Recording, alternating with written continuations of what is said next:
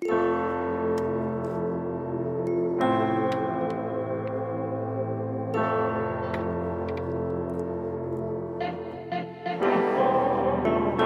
listening to the CXMH podcast. CXMH is a podcast at the intersection of faith and mental health.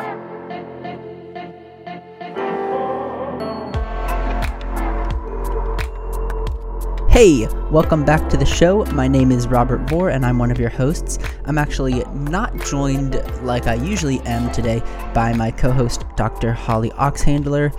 It's an extremely busy time for both of us. Holly's launching her book and all of that, and we actually had recorded an intro for the episode that we were planning on releasing this week, and then pivoted and had a conversation after that about how this episode is releasing on Valentine's Day, and there's been a lot of conversation that we've seen on Twitter, places like that, around singleness and the church and how we can interact with that, things like that, like the weirdness, some of that type of stuff, right? Like maybe how to view that as a little bit differently, or how to effectively minister to single people as opposed to seeing it as this weird kind of, just waiting for marriage or anything like that, right? So we decided that we would re-release an old episode, an old interview, a conversation that we had back in 2019 with our friend Holly Stallcup and Dr. Bella DePaulo. This conversation was fantastic when we had it. It's hard to believe that it's been over 3 years since we had it, but it's just as relevant today as it was then. And we thought that would be important to re-release this episode, for new listeners or folks who might not have heard it, or just, if you're like us, haven't listened to it in a while because, a lot has happened in the last 3 years. So we wanted to re-release this conversation with Holly and Dr. DePaulo. Just a quick note to go and pre-order Holly's book. We are so excited to have that launching out into the world, and so I'll throw that in the show notes as usual over the past couple months, but definitely make sure to do that. And I think that's about it. We'll see you back next week with another brand new conversation, one that we had planned on releasing, and it's a fantastic conversation, so I know you'll love that. But for this week, enjoy our conversation from 2019 with Holly Stallcup and Dr. Bella DePaulo. Hey, today we are so excited to be joined by two fantastic guests. First, we are joined by Dr. Bella DePaulo. She is a 60-something-year-old who has always been single and loves her single life, but doesn't love all of the ridiculous assumptions people make when they learn that she's single. She's a social scientist with a PhD in social psychology from Harvard, with her work on this topic and others appearing in publications such as the New York Times, the New Yorker, the Washington Post, Time Magazine, tons more. There have been feature stories in Psychology Today. She's been on the Today Show and other morning shows, CNN, NPR, as well as being the author of a pretty big number of books, including, I have a huge long list here of ones that are about being single, just tons and tons. I won't list them all off because we don't have that kind of time. But Dr. DePaulo, how are you doing today? Great. Thanks for having me on your show. Yeah, absolutely. Anything else about yourself that you'd like to share with the listeners? I have a TED Talk, What No One Ever Told You, about people who are And I think you covered a lot of the bases there, so thank you for that. Yeah, absolutely. Yeah. Well, we'll definitely have a link to all of those books that Robert had just mentioned in our show notes today, for sure. Yeah, absolutely. We're also joined by Holly Stallcup. She's the founder and executive director of Rise, a nonprofit committed to connecting and equipping people so that the church would be a place where women thrive. She's a speaker, writer, and event facilitator with a love for visionary work and creating intimate connections. I was skimming through, but you told me to trim it down. So, Holly, how are you doing today? I'm great. I'm really glad to be here and super thankful that you're creating space to talk about the topic of singleness, even in faith circles that seem to see a lot of missing pieces. Often we still don't talk about singleness. So thanks for making room for us. Yeah, and that's a great kind of start to introduction to the topic, right, is singleness. So that was going to be kind of my first question for either of you, but maybe Bella, why this focus on singleness? Why are these important conversations to be having?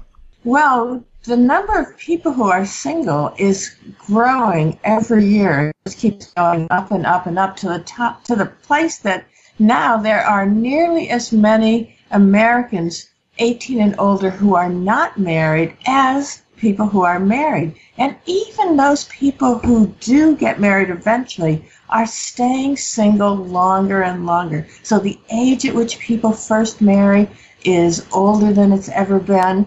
And if people get married and then get divorced, they're waiting longer to get remarried if they remarry at all. So single life is no longer just a waiting space, a time where we mark time waiting to find the one or the next one.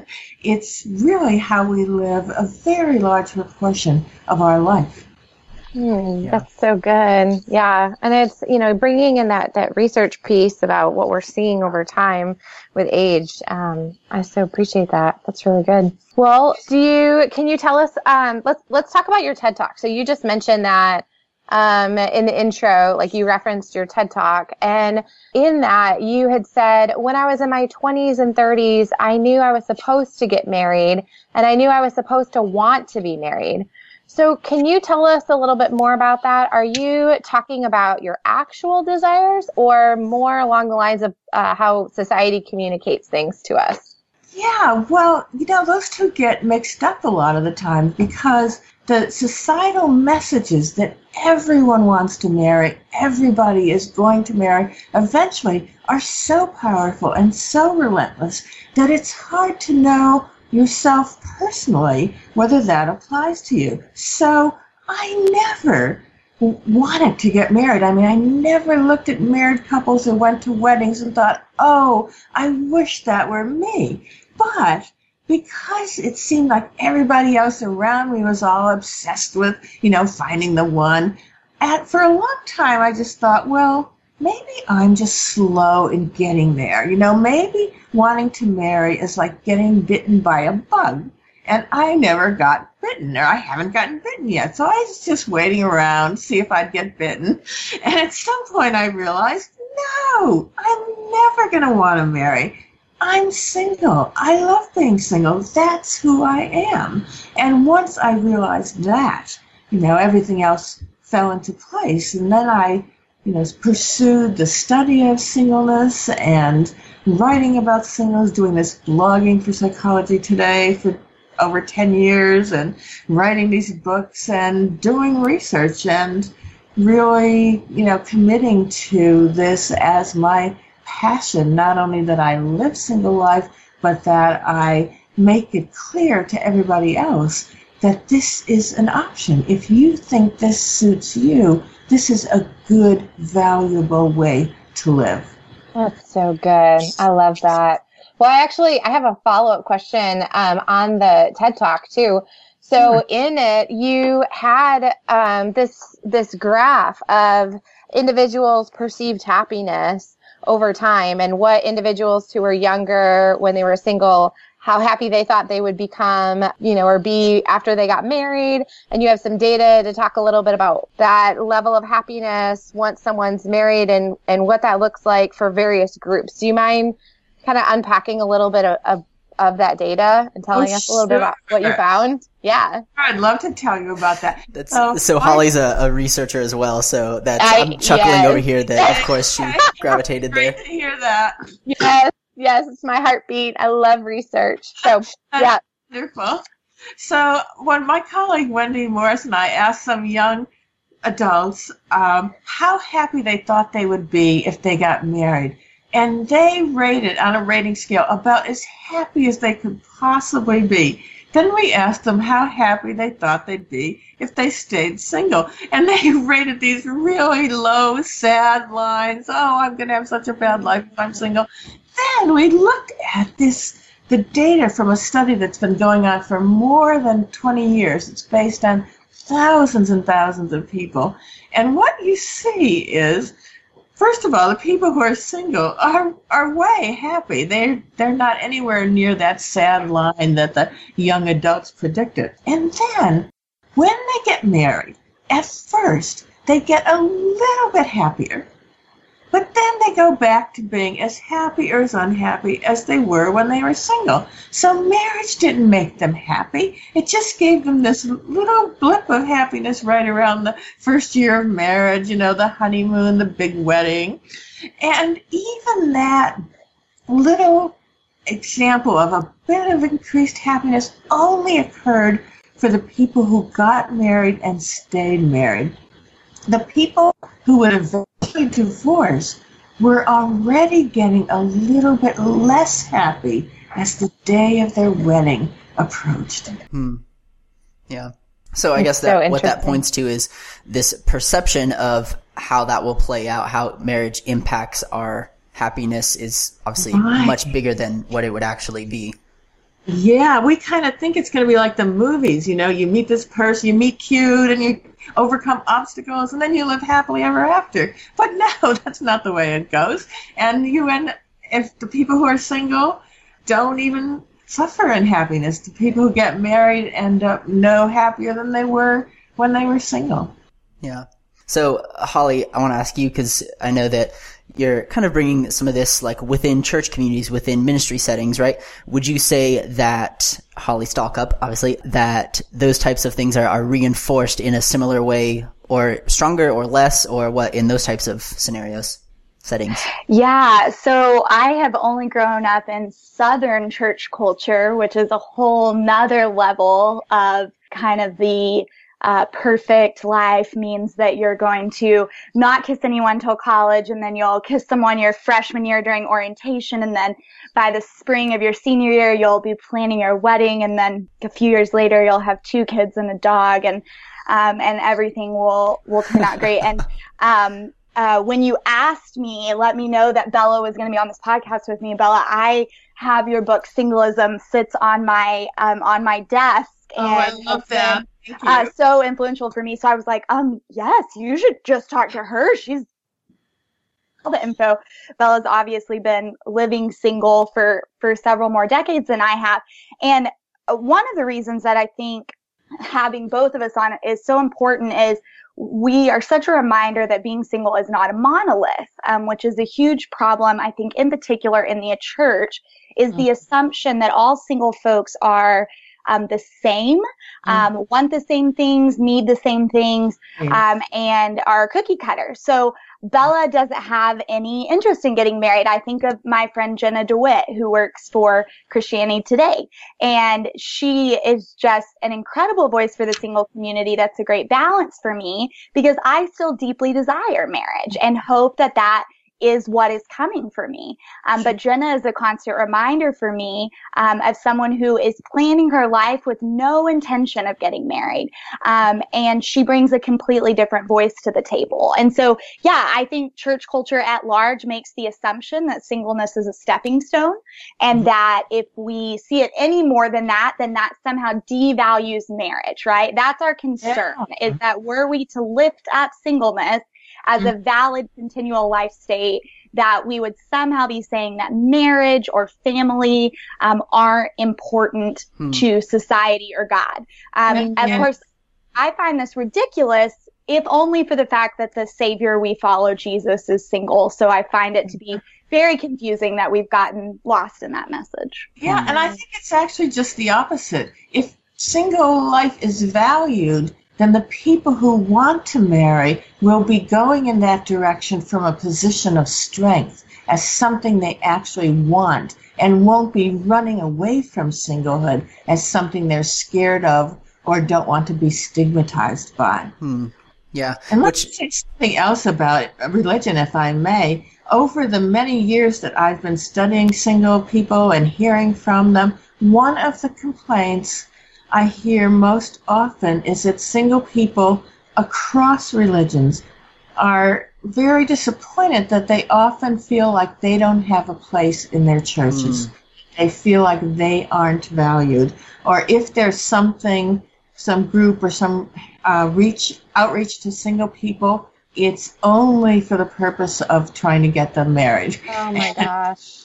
And this has been going on for years. In fact, I started a series on my Psychology Today blog of single people in different religions. Are your your religious places open and welcoming to you, and mostly recruited guest bloggers to write about that, so they can talk about it from different perspectives. That seems like such a shame minefield for me in thinking about that and the ways in which, if religious organizations are only focusing on that, like there is this communicated message of almost as though you are not enough as you are, and how painful that can be.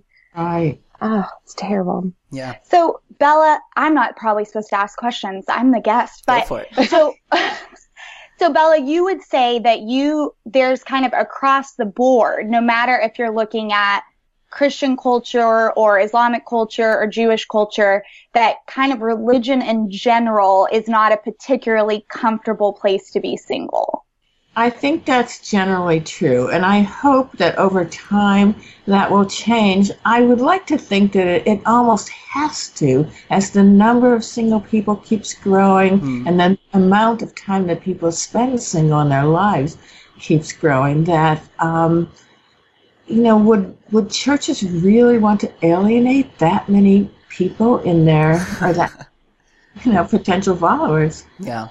So instead of thinking about being single as maybe like a negative, right? Like there's something wrong with me because everybody else is getting married. In a lot of your work, you talk about some of like the positive aspects of being single, right? Can you talk about some of those, like the strengths or the opportunities or things like that? Yes. In fact, people think that single people are miserable and lonely and don't have any friends. But in fact, the research based on national surveys show that single people are actually more likely to be there for their friends, their siblings, their parents, their neighbors. They stay in touch more. They exchange more help. They are there for them. And of course, when our parents are aging and really need our help, it's the single people more so than the coupled kids who are likely to be there for them. So that's one thing, that single people are,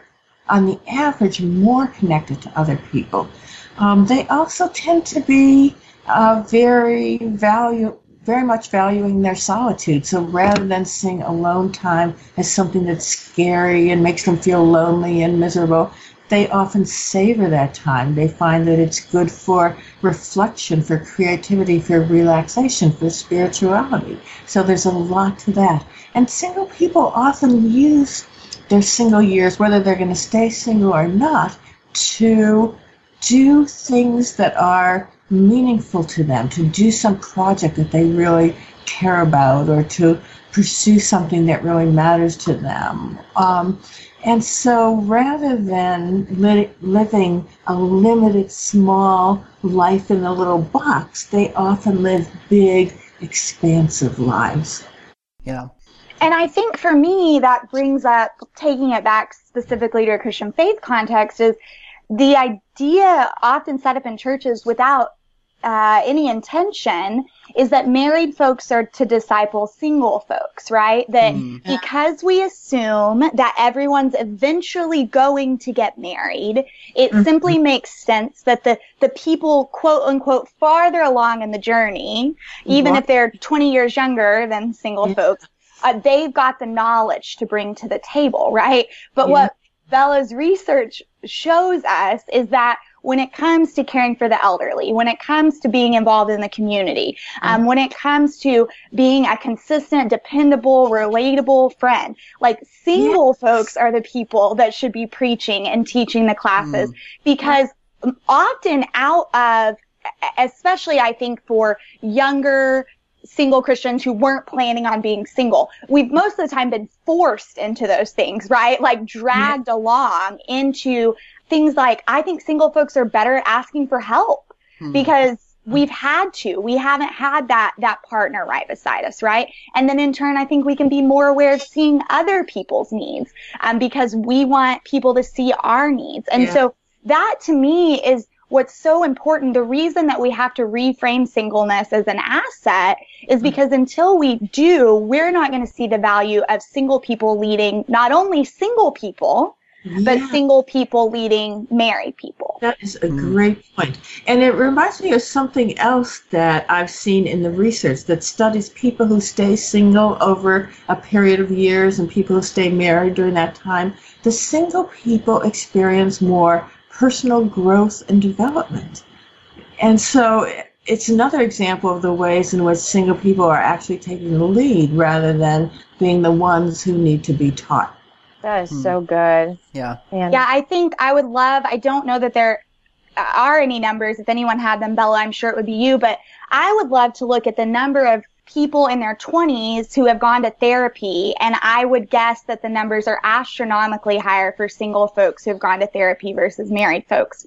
Because I know so many single women who have said, like, I wouldn't be in therapy if I had gotten married, because I wouldn't have taken the time to look at these things and work on myself. And again, when you have that solitude, when you have those quiet nights at home, I think it forces you to wrestle not better than marriage does, right? I hate the competition between marriage and singleness. Like marriage, you've probably been in marriage therapy with your husband, but you haven't maybe had the chance to do that inner work that singleness kind of forces you to do. And so again, in the church, we love to frame marriage as the sanctifying tool. That is how you're going to be more like Jesus.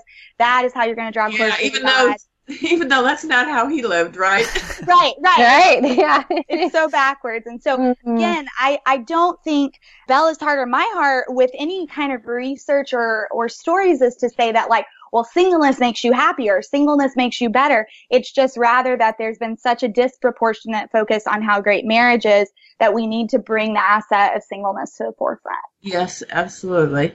And I don't know the specific answer to your question about therapy, but I do think it's important for single people to find the therapist who isn't going to stigmatize them for being single and is open to whatever it is that they want in their lives. And I think the one downside of single people going into therapy is if they're doing it because they think there's something wrong with them that needs to be fixed.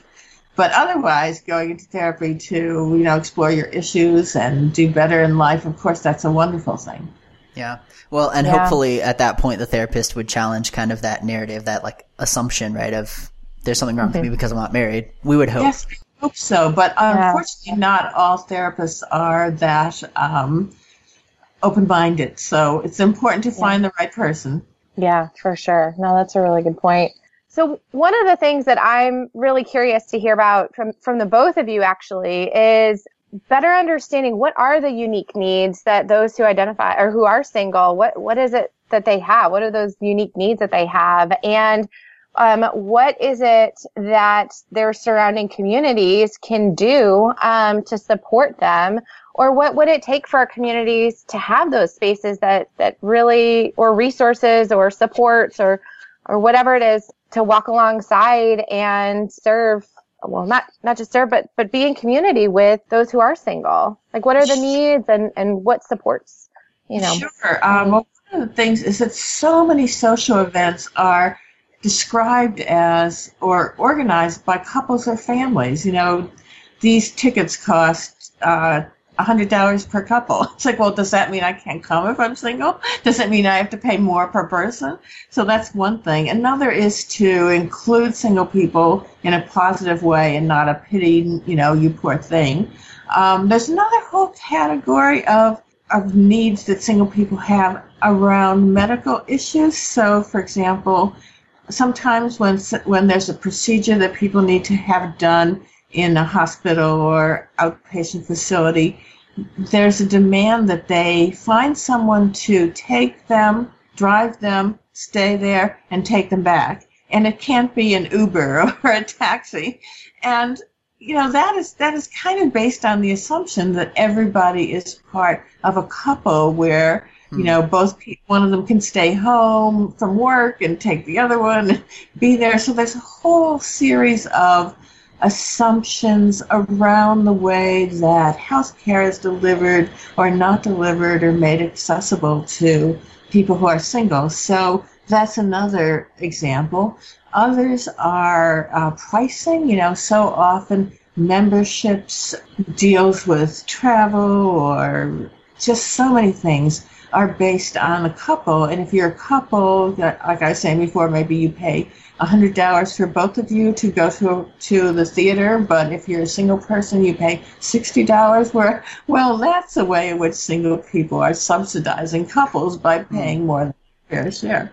Yeah. And it's even more significant in things like healthcare. If you pay more per person if you're single, so there's just a whole array of ways in which single people are asked to pay more per person than couples, even though they are less able to do so if they're living alone. And even if they're not, sometimes they have only their income to go by, so they can't fall back on the income of a spouse. Yeah, and the church is definitely guilty of this. It's a very normalized practice for church conferences to do $60 per couple or $40 a person, and I'm kind of the challenger who always tries to find a single friend and we're going to buy our tickets together because you're not charging me more. But a lot of singles aren't going to feel empowered to kind of buck the system. And so one of the things that I'm really passionate about, number one, is that we have to see this as a justice issue, right? Mm-hmm. Like this is the things that Bella is describing, the things that her research has revealed, like that is an injustice. Like that is not okay. That is the marginalization of single people. And the other thing is for married folks to see their privilege. And I think there is no place they're more privileged than in the church because of the way the church has lifted up marriage. Yeah. So if you're a married person in the church and you see your conference for the summer and it has those stupid couples pricings, if I go, I look like the fussy, whiny single person. But if you as a married couple go and say, this is not right, yes, we're not okay with this, you use your privilege and your power for the sake of single folks. Again, not because you feel sorry for us, which is how almost anything, and Holly, I was really proud of you. You caught yourself in the way you phrased your question about how can we serve single folks? Oh, wait, how can we be in community with them, right? Because we've been inundated for decades in the church with this idea that because singleness means you're not there yet, it means you're less holy, it most likely means you're younger, right? There's an assumption that when we talk about serving single folks, we're talking about like the college kids, right? But, I think about my friend Gina Delfonso, who could be a mentor at this point to people in their 30s, right? And so she's a single that we're talking about, and what she needs is completely different than what a kid that's 22 needs. And both of their needs are important. And so I think a lot of this is just becoming aware of the cultural norms that we've just embraced. And then the last thing I'll add is just that, like, none of this gets solved until our leadership becomes diverse. And so in particular, the church is the area that I work in. So you can be so excited after you listen to this podcast about how we're going to do a better job with singles. But if your elder board, and a lot of times it's a requirement on an elder board to be married because we've taken scripture out of context, right? So like you have to have a leadership team where single folks are sitting in the finance meetings, sitting in the preaching schedule meetings, sitting in all those meetings and helping you see your blind spots. Yes. Because I think the large majority of married people are not trying to be jerks. I just really have a deep belief that most of you are decent humans. But you, especially if you didn't live single for very long, you're just not going to see those gaps. We're entering into February, the church's favorite season to do a relationship series. And I don't have any problem with doing a relationship series. I have a problem with the idea that married folks are worthy of 4 whole sermons a year and that single folks haven't gotten a sermon in 4 years. And again, I don't think a bunch of married pastors are trying to be rude or mean or unbiblical. I just think they got married right out of seminary and they've never thought twice about it. So, and it's also a very narrow way of thinking about relationships. When I think about relationships, I think of it as a big, broad, loving word that encompasses relationships with my friends, my family, my mentors, all the people in my life who are important to me. I agree. I wholly agree. And y'all, so our listeners, they can't see, but I was like just so excited hearing, as Holly was mentioning before about that need for diversity. I mean, the social worker in me is coming out right now, but how important it is that we have diverse voices at the table so that we can humbly recognize those blind spots to be in community well with one another. So the both of you, thank you.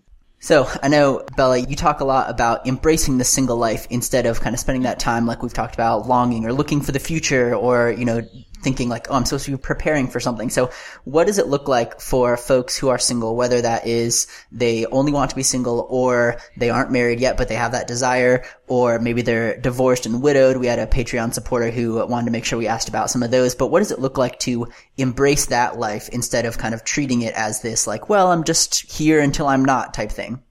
I think it means to think about what really matters to you. Think about how you want to live your life, what it is that you want to do, what it is that you care about, and live out those values.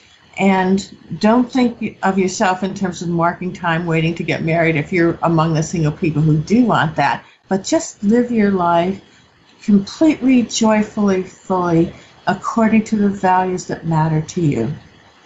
That's so good. Well, thank you, Dr. DiPaolo, so much for being here with us today. Do you have any closing words for our guests? At the end, we'll do a wrap up with all the ways to connect with you, but any closing words for our audience before you hop off today? I would like to go back to what one of the Hollies was mentioning about how it's not just a personal thing. This is a social justice issue. And one of the reasons why I do so much writing and speaking and talking about all of these issues is to make it clear that this is something at a higher level. This is something about single people in general.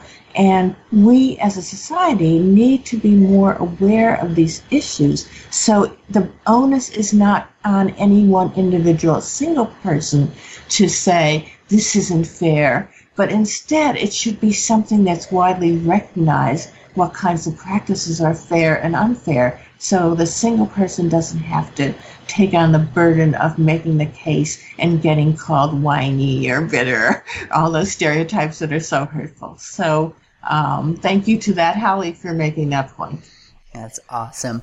Holly, do you have any closing thoughts for our guests today as well? Yeah, I think that one of the important things that you're doing on this podcast is talking about the intersection of church and faith and mental health. And I don't think that we can understate that mental health as a single person is a unique experience, right? Like that having depression as a single person and having depression as a married person comes with unique concerns and unique things that you have to navigate. And I don't know, in general, we're just now starting to make progress in the church talking about mental health in general. And often those conversations are being led by married folks. And so there's an assumption that there's going to be someone there in the middle of the night. There's an assumption. One of the examples I give is that it's become a self-care practice to not sleep with your phone in your bedroom. And all my married friends are the people that have that privilege, right? Because if they need something in the middle of the night, they'll just roll over and tap their spouse. And again, none of my married friends they're not trying to ignore my mental health needs. They're not trying to not be present. But their assumption is that I'll have someone, right? I'll have someone if I'm having a hard day. I'll have someone if I have an anxiety attack in the middle of the night. Where really what it looks like to be in community with single folks is to ask them, hey, what is your world like? Especially if you're struggling with your mental health. And how can we set up support systems? And it doesn't just have to be on one married person, right? I have a network of married friends who are present in the ways that they can be present as I've wrestled through depression and anxiety. And so I think that's something important to talk about is that having a mental health conversation is great in the church, but we need to look at, for example, your Patreon listener, someone who's widowed or divorced and the mental health crises that can come in that and the support they need if they have children looks completely different than the support I would need in my early 20s. And so, again, not painting singles as a monolith is really key to loving single people and being in community with them. It's so good. Hey, if you want to connect with Dr. Bella DePaulo, you can find her at belladepaulo.com, on Twitter at Bella DePaulo, on Facebook.com/Bella.DePaulo, or you can read her blogs Living Single at Psychology Today or Single at Heart at Psych Central, or you can buy any of her books on Amazon. If you want to connect with Holly Stallcup, you can find her on Twitter at Holly Stallcup, or learn more about her at the website nowsherises.org. That's her organization. If you want to connect with Holly, you can find her at hollyoxhandler.com or on Twitter at hollyoxhandler. If you want to connect with me, you can find me at robert-vore.com or on any social media at robertvore. That's so long whenever we have more than one person. Thank you both so much for joining us today and talking to us about it. It was such a good conversation. Thanks for including me. Yes, Thank you for having me. Of course. Have a good day, y'all. Bye. Bye. Thanks for listening to the CXMH podcast. Want to score some major brownie points? Leave us 5 stars and an honest review on iTunes. Follow us on social media at CXMH Podcast and email us with questions, comments, and interview requests at cxmhpodcast@gmail.com.